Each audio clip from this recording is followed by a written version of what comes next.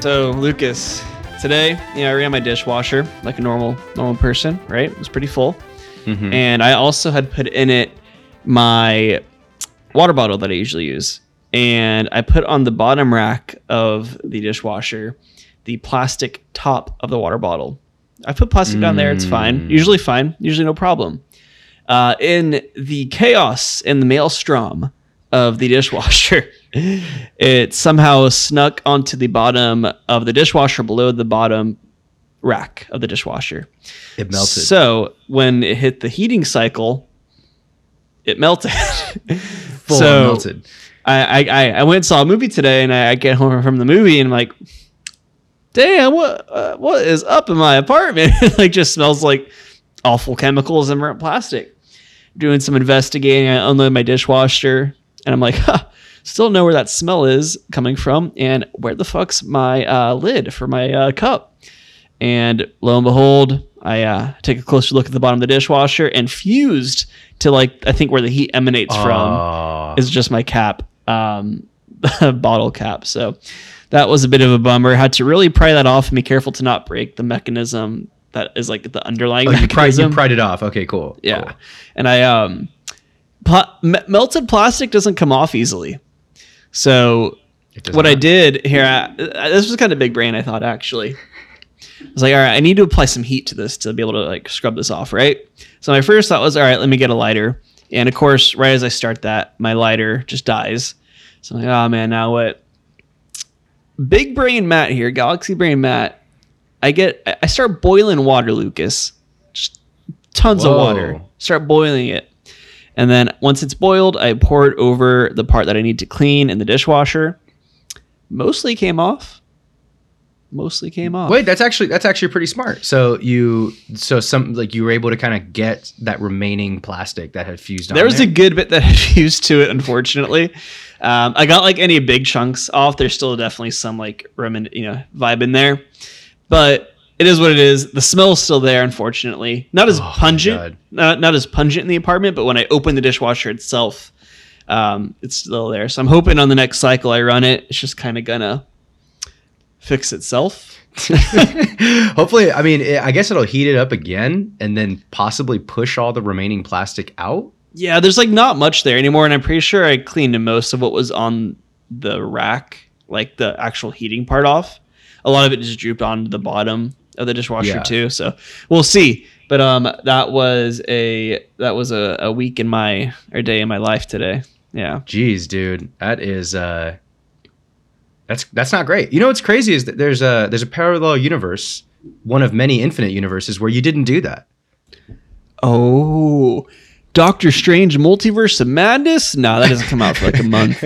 What is it with the multiverse stuff right now? Yeah, I was just gonna say, I think a lot of our audience's brain might go to Multiverse of Madness, but you just watched Everything Everywhere All at Once. Yes. And it's about that as well. Yes, yeah. Everything Everywhere at Once. Extremely, extremely good movie. I highly recommend anyone that likes movies, go and check it out. I saw it in theaters today. Loved it. It is the best way I would describe it is it's like an artsy movie that has Marvel-esque visuals. There you go. Great good sell there. But not overkill with the CGI. Yeah. Everything's very tastefully done. A very, very, very good thematic movie with very good themes in it. I think very good messages.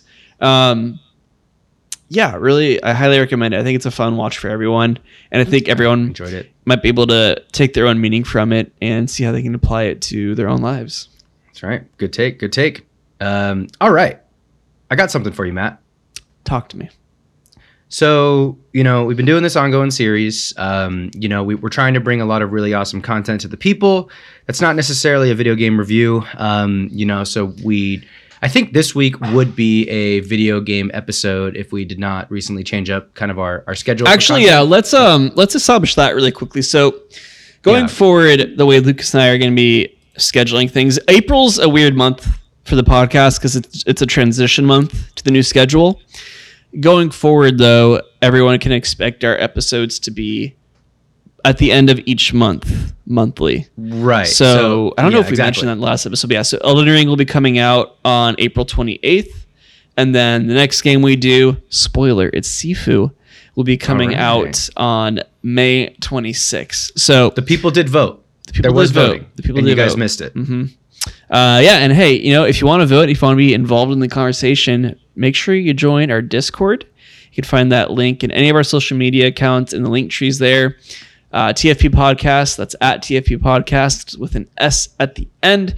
You can find that on, everywhere really. You can find that on Twitter, TikTok, Instagram. You can also find it on our website, thanksforplaying.live. And finally, shoot us an email if you want, thanksforplayingpod@gmail.com, and I will personally send you an invite to the Discord. Love that. All right. So anyway, people, we are, in the middle of scheduling out some really awesome content for you. Obviously, we're super excited about Elden Ring by the end of the month and Sifu coming up. I'm really excited to jump into Sifu. Been hearing a lot of great things.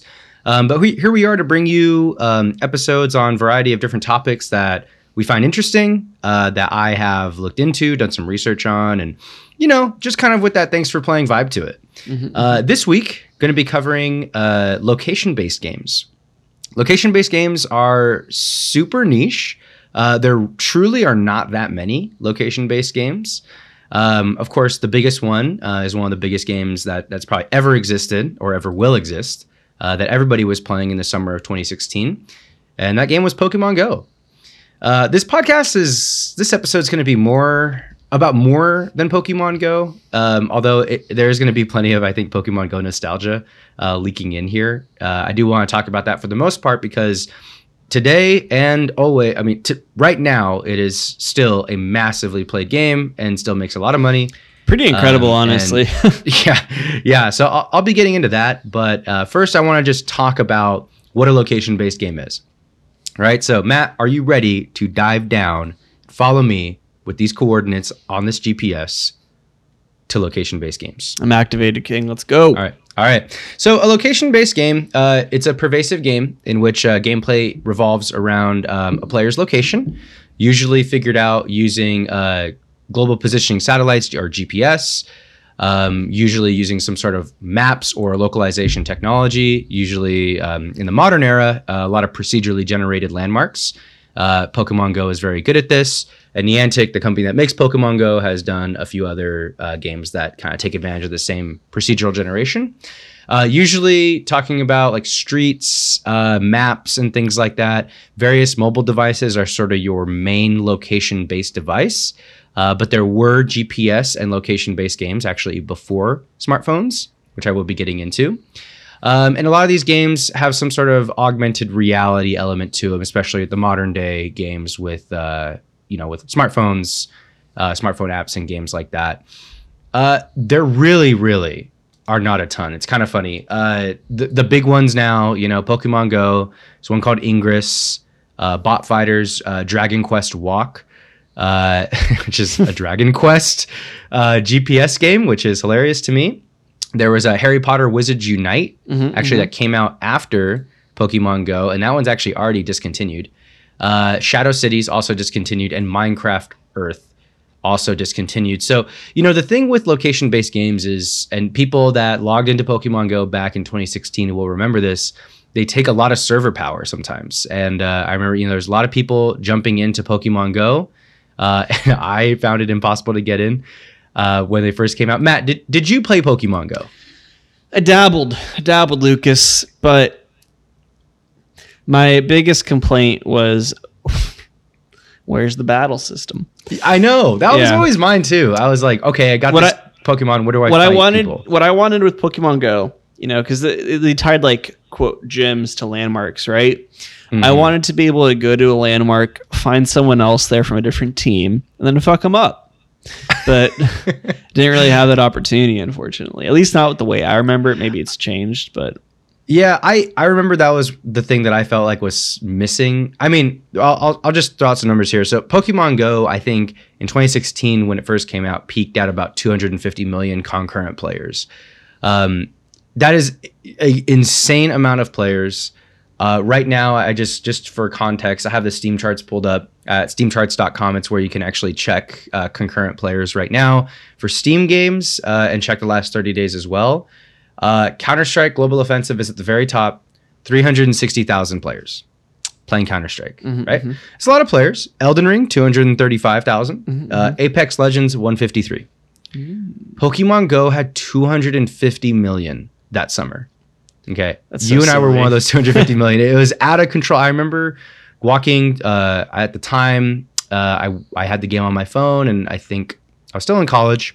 I remember going to I forget what it's called, like sort of the Long Beach Marina, where like the aquarium of the Pacific Oh, is. yeah. And like literally hundreds and hundreds and hundreds of people just playing Pokemon Go in that area. And somebody yelled that there was like a Mewtwo or something, and everybody ran. It was madness. Like this game had the ability to just grab everybody and push them in a direction. You'd see people just like walking around in mass in parks staring at their phone. Like it was dangerous. Dude. I don't have a specific article in mind, but I guarantee there's I remember seeing several articles from back then of like, oh, person walks in the street unknowingly, gets hit by a car playing Pokemon or something like that, you know? Yeah. I have a someone funny got mugged. story. Yeah, I believe it. And then I have maybe not funny, but I have a story as well where funny. I believe this came out. What did we just say this came out? Summer of 2016. 2016, right? So it was still kind of going in summer of 2017 as well. And that's when I interned at Blizzard. And that is also when I met a guy there who was so into it, he started ditching meetings for it. And he maybe not ditching meetings, but he would leave his desk often and like leave the campus basically to go and play Pokemon Go. And ultimately with some other things that led to enough strikes for them to like get let go. So, just because you work at a gaming company, folks, doesn't mean it's all fun and games, literally. That is Lesson funny. They learned a lesson there. Wow. So yeah, I mean, I think all of us can kind of remember when that phenomenon hit, and that's the best example of a geographic location-based game, really. The number one, or I guess I should say some of the earliest examples really predate Pokemon Go. I mean, you can go back as far as when GPS was really becoming popularized in the past like 40, 50 years. One of the first examples is something called geocaching. Matt, you've done some geocaching before, have you not? I have a little bit, I believe, for Boy Scouts. Oh, yes. When I was in Boy Wait, Scouts. hang on. You just dropped a big surprise fact on the podcast. Have I not brought that up? I don't think this has ever gotten brought up. That's kind of crazy, actually. We've been doing this almost 2 years. Matt is an Eagle Scout. Everybody, Yes. That's no cap. That's a No real. cap. That's a real No fact. cap. Yeah, did Boy Scouts all through high school until I went to college, and I got my Eagle Scout award. I got a card for it too. I don't have my wallet on me, otherwise I'd put it up to the camera here. But honestly, he could do a lot of things. He can mend broken bones, treat burns, CPR, walk on water, that's a badge. Yeah, you can get that one. cure blindness. You can turn water into wine. That one too. Yeah. Basically, you can do all the miracles, which is just super useful in everyday life. Side note, honestly. this reminds me, there's a Jesus game coming out soon. I keep forgetting that. Is there real? Oh, yeah, there is, right? Didn't we talk about that on the pod before? Yeah, I think I remember when I first saw it, I thought it was supposed to be like a satire maybe, or a parody. Yeah. But It's made by like a preacher. I don't believe it is. Yeah, the game is called You play through the life of Jesus growing up to like understand him, I believe. Yeah, it's called I Am Jesus Christ. It's pretty on the nose with the name. Very on the nose. So yeah, quick tangent there. I apologize. But yeah, No, I'm love a that. Boy Scout, and I did a little geocaching there. So Was a Boy geocaching for those of you that don't know, it's like a modern GPS based scavenger hunt that you can do. I actually did quite a bit of geocaching when I was kind of in my prime hiking years, which haven't really done too much hiking. You these did a past bit few of that years, in Vegas, didn't you? Oh, I didn't geocache, but I was hiking a lot when I did live in Vegas. For any of you hikers that are in the Vegas or Nevada, Southern Nevada area, obviously Red Rock Park is amazing. I've done pretty much every trail there when I lived there for a couple years. So loved it. I really did. I do wish that I did some geocaching back then, because geocaching is just such a great joy of mine. It's just one of those activities that is like such innocent, wholesome fun that like really hits like the kid in you kind of thing. Yeah. Geocaching is basically it's all done through a smartphone app and a platform called geocaching. Geocaching is sort of a broader term for something that people have been doing for many years, but It's now like sort of a sanctioned app and a sanctioned community of people. What you do is people hide geocaches. They hide certain things in public spaces, usually on like a hiking trail, maybe at a park, and mark the location on the app. And usually it has like a logbook. It has like a little object you could take with you. It's sort of like just for the fun of the game. A lot of times geocaches will have like a little environmental puzzle built in or a clue on where to find it. The first geocache I ever found, for instance, it was on a hiking trail at Chino Hills Regional Park, one of those here in Southern California. And it was springtime, beautiful day, went hiking with a couple people. And the geocache was actually hanging from a tree on the trail. Oh, so you would not see it if you did not know what you were looking for. Yeah. Right. And you're on geocache, you have the app on your phone, you have the GPS, you're kind of following the map and finding out where it is. And then the clue in the geocache says like, you know, in the branches or like a bird in a tree or so. It was like a clue that was like mildly cryptic, not super tough. And then I look up at the branches and I see something hanging from a clip and I'm like, that's it. I grab it. There's a little logbook in there. I signed my name on it and took a picture. And I was like, so excited to finally find my first one.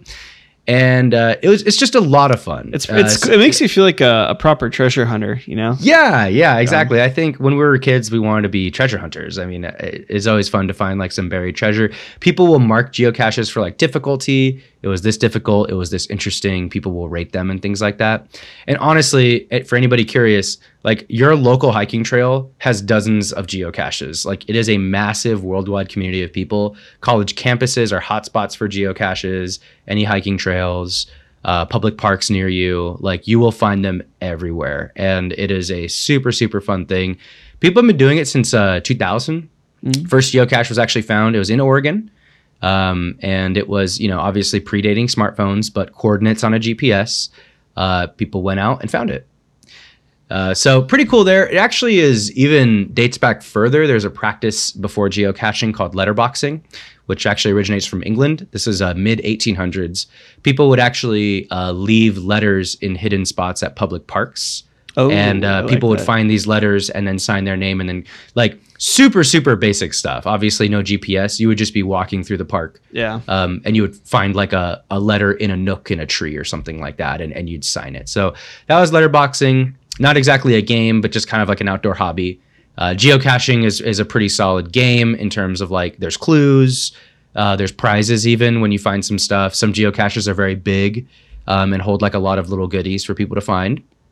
And then of course, like you mark the geocaches that you found and there's rankings and things like that. So huge one for those of you trying to hike or get out there. Highly recommend that one. So yeah, that's those are kind of the two main ones is that what we've seen. I'd say geocaching is, I mean, I think the point of your location-based games are really to get you out there and get you walking, get you moving. And I think that's what makes them so fun is when you're going on a walk or going on a hike is kind of adding in that element of that location-based game. Yeah, and I think what's cool about geocaching too, and I know there's been some examples of this used. I don't know if it would be referenced to geocaching specifically or more so just kind of giving hints and clues to public locations. But I know Oxenfree did like an ARG where they would point people to a certain location. I know they did one for Mr. Robot, the TV show, I think. Oh, that's cool. Mm-hmm. That's cool. And again, I can't confirm if it's like geocaching or what, some other form of pointing people on location, but the core concept is there, which is I think it's a great way for one, geocaching in and of itself, right, is a dope community.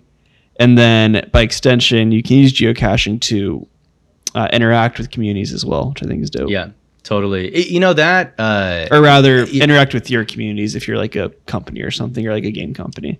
Totally. I love that idea. There's a really cool example that I wanted to bring up here on this episode, but I actually want to do a full episode on this event that happened.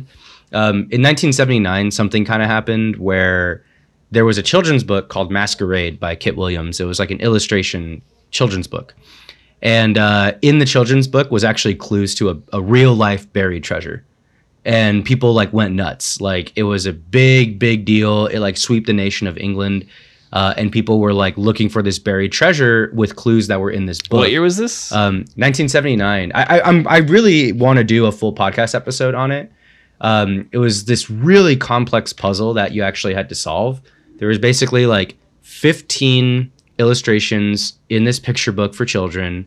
And the premise of the book is that if you solved the puzzles in it, it would lead you to a place where there was some buried treasure. That was like pretty much the whole thing. That's insane. And parents and kids started trying to find clues Was together. it like framed as a normal book and you had to decode it, or was it straight up clearly this is a puzzle, solve this?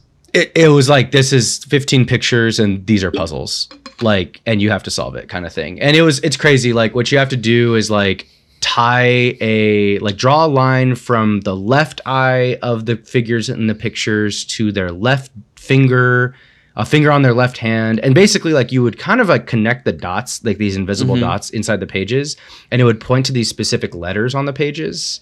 And then those letters were like an anagram for where the treasure was buried. It was like this crazy complex puzzle. It took people years and years to solve. And the author, like, I think it was 4 years until someone actually solved it. What was the treasure? So, the treasure was just a buried rabbit, a buried golden rabbit in a park in England. Oh. We'll do a full episode on it. I just wanted to bring that up because I think that's pretty interesting. Like, I mean, that's a game in and of itself. I would call that a treasure hunt game. Yeah, 100%. That kind of swept a nation, and it predates so much of what we think of as games today. Because like, there's not a bunch of variables or systems. It's kind of like 15 little neat puzzles, and like it leads to somewhere in real life. And I just let the little treasure hunter kid in me like gets all giddy when I'm reading that kind of stuff. But yeah, you know, as far as the audiences go, like I've said, you know, Pokemon Go peaked at 250 million people in summer of 2016 when everybody was playing it. But in recent years, you know, this is coming from 2022. This is businessofapps.com, which is a pretty solid source for statistics like this. And in 2022, I mean, Pokemon Go is still doing incredibly, incredibly well. 150 million people play Pokemon Go right now, and it made that's so crazy to me. Yeah, I know. It's kind of infinite content, honestly, because I mean they just keep creating more generations, more to collect. I think they have 700 Pokemon now that you can collect, and I think that's still growing year over year. The revenue is in 2020. This is the last time the numbers were available. 1.23 billion in 2022. So just for context, in 2016. 0.83 billion, 17.58 billion, so it dipped. 2018 went up a little bit to 0.81, 2019 0.89 billion, and then peaked up again to its highest at 1.23 billion. So it is actually at its like a stable amount of users, so that 150 million now, but it's making more money than it's ever made. So, you know, if you ask me, they're doing well. I mean, they're doing fine. It's pretty insane how popular it has really, really stayed. It's really something. And it's kind of funny. I found a few articles here. I know I linked them here on our note sheet. I just wanted to bring these up. You know, not everybody found it to be all that cute. You know, there was some really questionable gym locations back in the day. I just wanted to kind of bring that up if people will remember. I shouldn't be laughing about this, but, you know, there was a gym, for instance, like at a Florida Holocaust museum. And the Holocaust museum, there's literally, like, there was a meme because you could do the augmented reality. A lot of people caught Pokemon in, like, they didn't do the augmented reality version of catching the Pokemon. They just, like, used their phone screen to, like, simulate the background of Pokemon and throw the Pokeball and move on. But there was, like, a picture of somebody catching a Pokemon, but the backdrop is the Holocaust gym. And it was just the most like, it was like that one meme of the guy who face swapped at a funeral with the body. You know what I'm talking about, Matt? Mm-mm. Dude. Okay. It's super huge tangent, but just like when modern technology kind of interfaces with the real morbid in a way that is so outlandish, where it's like, oh my God, someone's catching Pokemon at like the 9/11 memorial hunk of Twisted Steel. It's pretty bad. Yeah. It's really bad, and like it's just it's so bad that like it's so insane, like offensive, bad, obscure, absurd that like I kind of just can't help but like laugh at how uncomfortable it makes me. And you know, it got to a point where there actually were like judges that were involved, and there was like a declaration that AR games had the freedom to keep these places as stops and gyms and things. Gym is a generic term that Pokemon Go uses, but like different AR games or different geolocation based games used other things, like the Harry Potter game, also made by Niantic. It used a very similar format where you would walk to different locations, and it would like basically you just arrive there. I don't know what they called it specifically, but you go to a landmark and then you'd get points for going to that landmark basically. And you know, despite how awful it is to have a museum like that set up as a gym, you know, the company is permitted to be able to do so on account of the First Amendment. So there was like kind of a big case that ended up happening where a judge made a call that no, it is okay for companies to be able to do that. You don't need to get a permit for that. Those are public spaces. It falls under First Amendment. I feel like I don't know how that ties in with free speech per se. Yeah. Well, I think that if you prevent, so the First Amendment is Congress shall make no law abridging free speech, right? So if a law was created that prevented a private company from, I guess one could argue, a private company creates a situation where they're expressing their speech to have a Pokemon gym at a Holocaust museum, right? I think blocking them from being able to do that would be interfering with their free speech. At least that's the way the judge interpreted it, I suppose. Like you can't make a law that would stop somebody from being able to do that. Not a lawyer, just kind of meandering through that whole point right there. Just find it very interesting that it ended up being a win for AR games and things back then. And this is 2017, so it's kind of a little bit ago, 5 years ago already. But fascinating nonetheless. So yeah, you know, I think that's really what we got here. Now there's a few other notable examples for the geo-based games. There is a really fun one that's made by Niantic called Ingress. That's actually really cool. This one is like actually has a lot of flavor to it. It's as if like the Higgs boson Large Hadron Collider created like a substance, and like black holes are basically opening all over planet Earth. Oh. And you excuse me, and you actually go to different locations geographically and like find portals all over the map and like kind of stop them from opening or close them or whatever. And it's still going. It's been around since 2013. It predates Pokemon Go, but it was built by Niantic, their first kind of geo-based location game. Oh, excuse me. And Ingress is getting a Netflix series. It is. Oh, wow. I didn't see that. According to an article from 2018 by, oh gosh, Adblock came up. I can't even, but yeah, supposedly it's getting an anime. Who knows when? That's pretty cool, actually. Oh, it is an anime already. It's on Netflix. Ingress is an anime on Netflix? Yeah. Jeez. Yeah. A television anime series based off Niantic's augmented mobile reality game. Wow. Reception seems average. 6.3 on my anime list, 6.5 on IMDb. Honestly, you know, that could be a lot worse. That's probably at least like a okay watch. How's my anime list as a source? As for me, that is the gold standard for anime, personally. Oh, really? Okay. At least that's good. I don't know if any of our other listeners want to chime in. I'm happy to hear otherwise. But whenever I want to get like the general consensus on an anime from a hardcore watcher, you know, I go to my anime list. All right. Love that. All right. So that's really what I got for Geo. Oh, you know, one thing I actually want to mention here too is, you know, like we always talk about on this podcast, or we've talked about a lot, is education with video games. We love thinking about how video games could be a good form of education.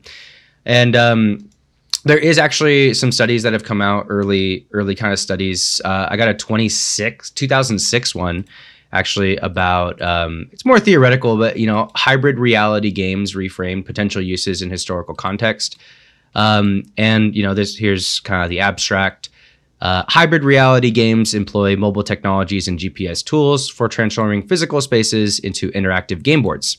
Rather than situating participants in simulated environments, which mimic the physical world, hybrid reality games, or quote AR games, make use of the physical world immersion by merging physical and digital spaces. Online multi-user environments already connect users who do not share those contiguous spaces.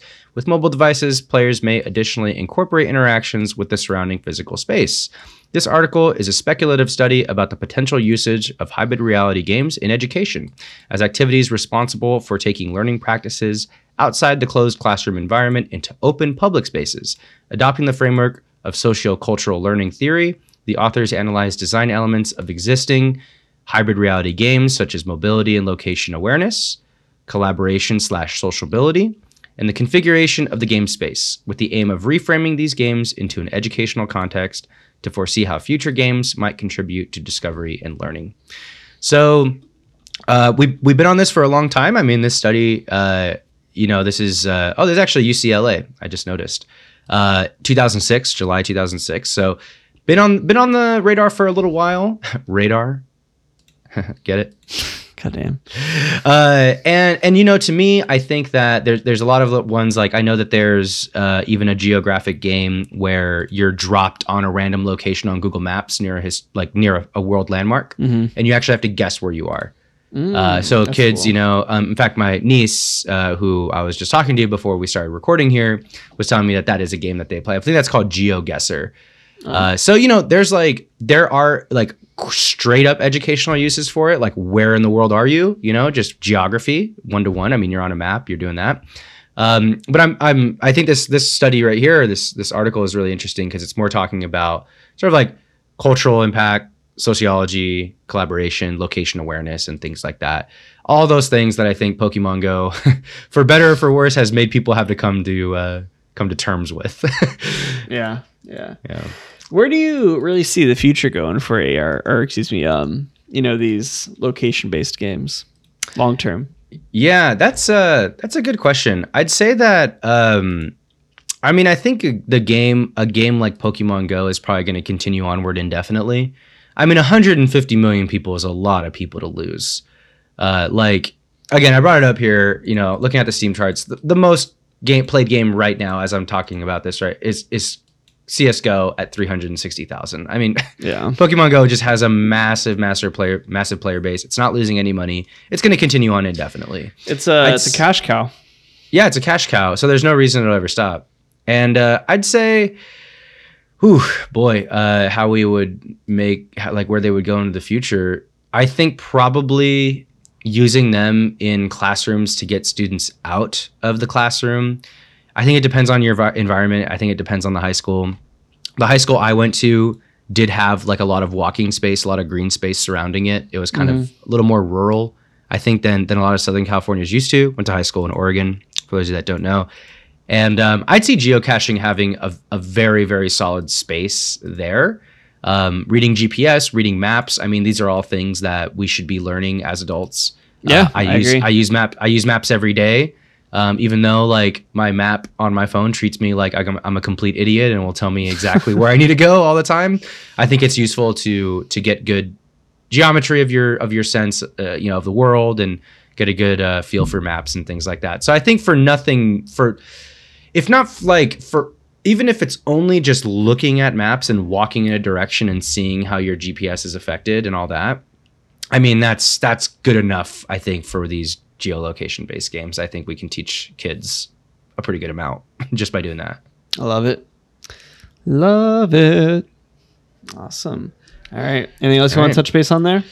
No, I mean, I guess this was a little bit short one because there just isn't that many games that are really leveraging all this stuff right now, and I think it's because people are really only going to be playing one at a time.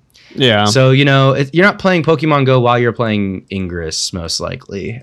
You're probably playing one or the other, because I'm sure there's people that do both, but you're most likely going to be one or the other.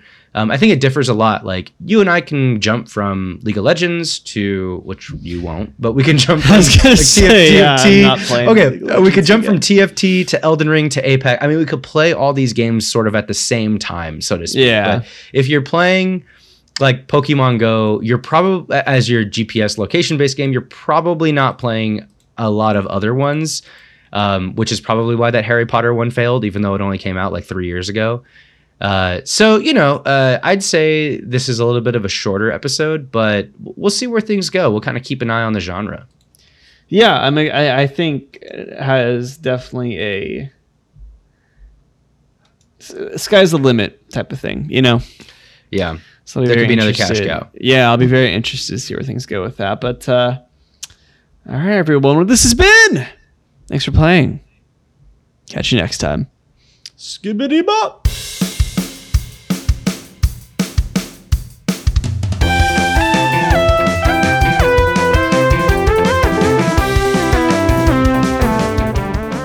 Thanks for Playing is a production of Good Ideas Only.